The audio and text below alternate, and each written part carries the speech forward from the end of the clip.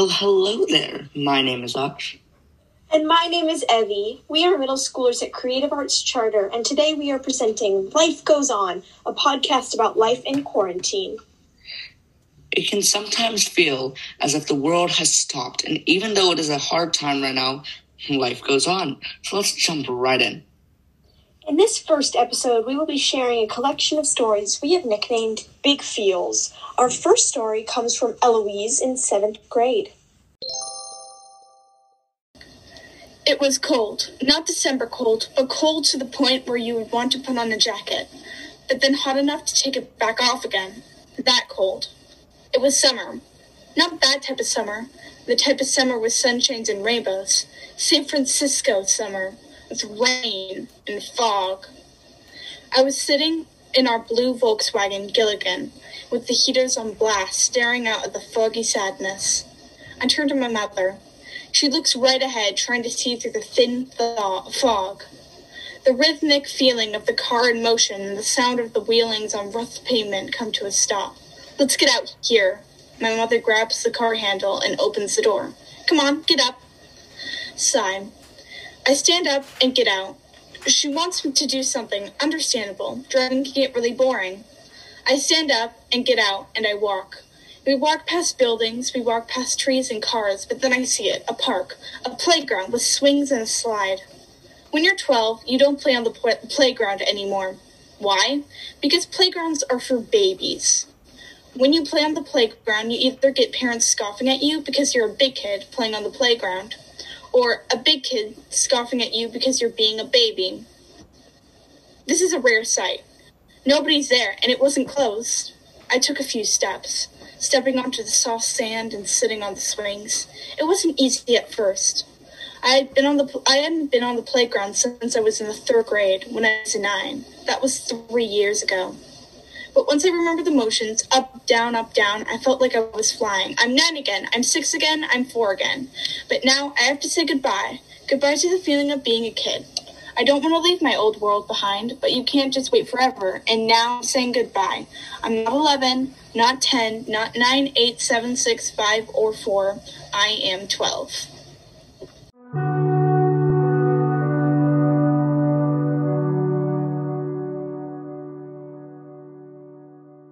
Hope you enjoyed Eloise's story. Coming up next is Chase's story about the struggles of being cooped up at home. We hope you enjoy, and here's Chase.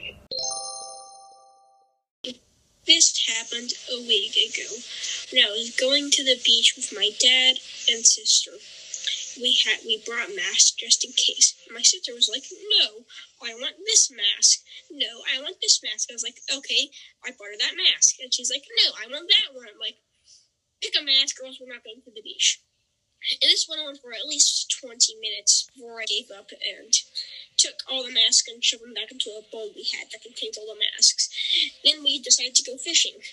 My sister's fishing rod broke, and then the weight from that rod hit me in the face. And after that, we decided just to stay home. And she's like, "No, I want to go outside."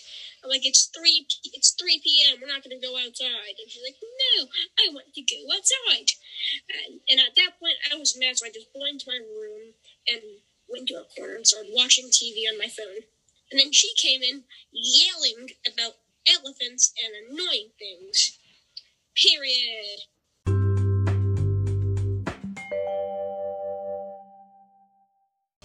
Our next story comes from Aksh in 8th grade. This story is a nail-biter. We hope you enjoy it. Have you ever had surgery? I had not until May 14th. The night before was May 13th. It was late, and at 11 p.m. I was just getting ready to go to bed when a sharp pain just struck me to the ground in my stomach, and I was in extreme pain. Soon, though, it had died down, and I had no clue what the cause was. I thought since it was late, I thought it was just hunger, and so I went to sleep. But the next morning, I realized it wasn't hunger. It was something more. Throughout the day, more and more pain entered my body, and I kept thinking it was hunger. I kept eating a bit, but my body was also just rejecting the food I just didn't want to eat. And I got to a point where I couldn't sit in one spot because of the pain. And we almost didn't go to the doctor because of COVID, and we wanted to be very careful. But at this point, I was in so much pain that the only choice was to go to the doctor. And so we decided to go to the doctor, and I was feeling the worst I have ever felt in my life. And as the doctor was feeling around my stomach, I let out a scream that woke up the whole place. The doctor advised that we go to the emergency immediately, and we did as we were told. And I still thought on the car ride there that we should not even go, because I was like, it's just a stomach ache. And at this point, the doctor had given me some medication, and I was feeling a bit better. And I thought it was just a stomach ache, and it was going away, and it was fine. But my mom, you know how moms are, she just wouldn't hold back. And by the time we got there, the medicine kicked in fully, and I was feeling pretty great, to be honest. I wasn't feeling perfect, and it felt like something heavy, but I was feeling like I could go home and I could just sleep it off. But we were still waiting to see if there was something wrong, and the doctor approached me, and he tells me that I need to go for an ultrasound. And I was still confused on what was going on. Honestly, I had no idea what an ultrasound was. And as they were feeling around, the pain started coming back. Imagine just you got punched in the stomach, imagine you broke your arm and someone is putting a lot of pressure on where you broke your arm. That is how the ultrasound felt. They were putting exact pressure on where the pain was feeling, and it hurt so badly. And soon after the ultrasound ended, I was feeling awful, and they confirmed that I had appendicitis. And so they said that I could pick two things I could do. I could take these antibiotics where it's just medication, and I would have to just take it easy for 2 weeks, but the appendix would still be in my body, and there was a small chance of it coming back. Or I could have surgery and I can get it all done with, but I would have 2 holes in my body just for about a month, and then it would slowly heal, but there was no chance of it coming back. And my mom didn't want to take a chance, and I didn't either want to take a chance on it coming back, so we got the surgery. And oh my God, during the surgery, actually, I was obviously asleep for it. We discovered I had a hernia. And I don't really understand what a hernia is, but pretty much it means that I need to get 2 more holes in my stomach. And because if I didn't get it then, then I would have to get surgery later. And so by the end of this, I was still in a lot of pain for the next 2 weeks. And then after about 2 weeks, I was able to walk without grabbing my stomach every step I took. And after a month or a month and a half, I was able to run fully without feeling lots of pain. And even now, after about 6 months, I can still, when I put lots of pressure on it, I can still feel like a small sting, but it's really nothing. And my scars are finally starting to go away after 6 months. And so I think what I realized by the end of this is that the surgery, it kind of changed my life. And during quarantine, I wasn't going outside. I wasn't running around too much. And this kind of I didn't realize how much I moved around that much. And now I couldn't even go up and down stairs without holding on to the railing. And it would take me 10 minutes just to go up and down to get water. So I realized I had to take advantage once I was fully healed of having a full functional body. Because a lot of people, they couldn't, if they had this procedure, they wouldn't be able to get as well very quickly. And so I really needed to take advantage of having a fully functional body and actually having something, being able to run, being able to walk, being able to play sports, being able to run around with my friends. I have to take advantage of that because some people, they can't do any of those things. And that is my story.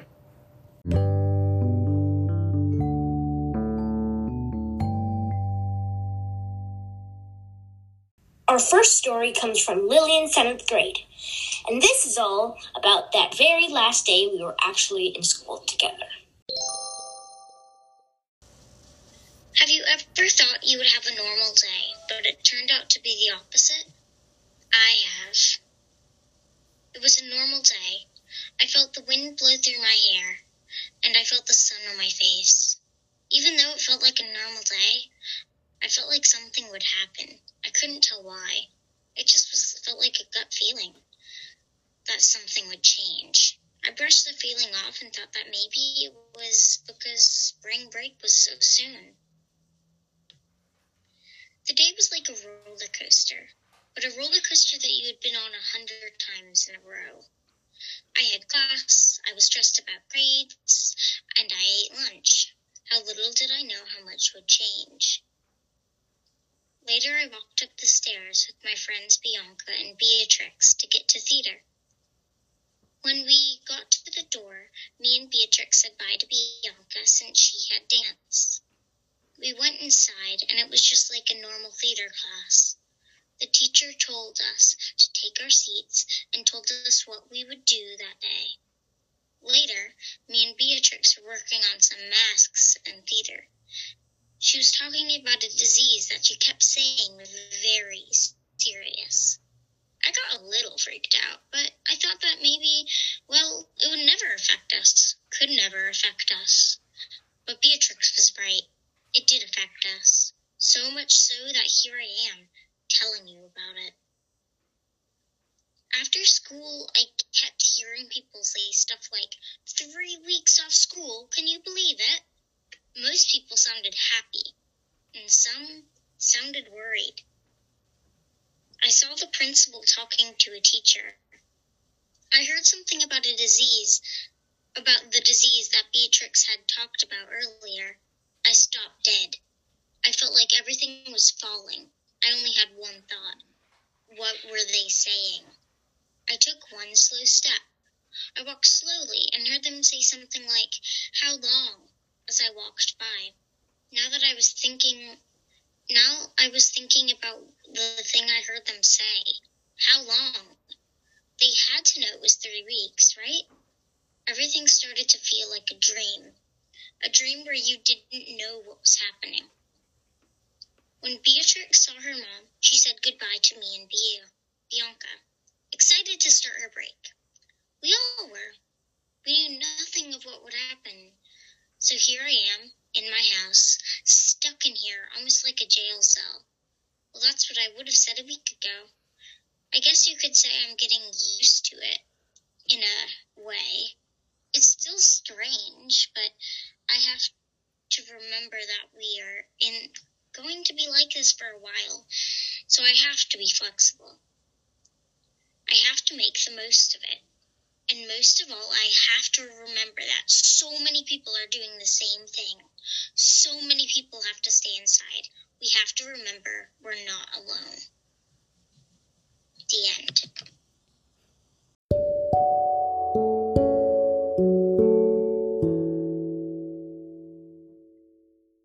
Thank you so much for tuning into our podcast. We hope you enjoyed. If you're interested in the creative process that we use to make this podcast, please stay for the last minute of the episode.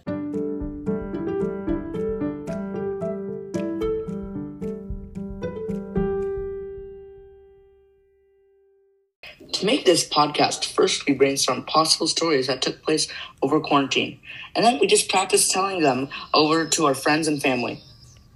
We spent time working on a finalized script and spent some time getting used to it as well. Once we were comfortable with the stories we brainstormed, we recorded and edited and published those stories using the Anchor app.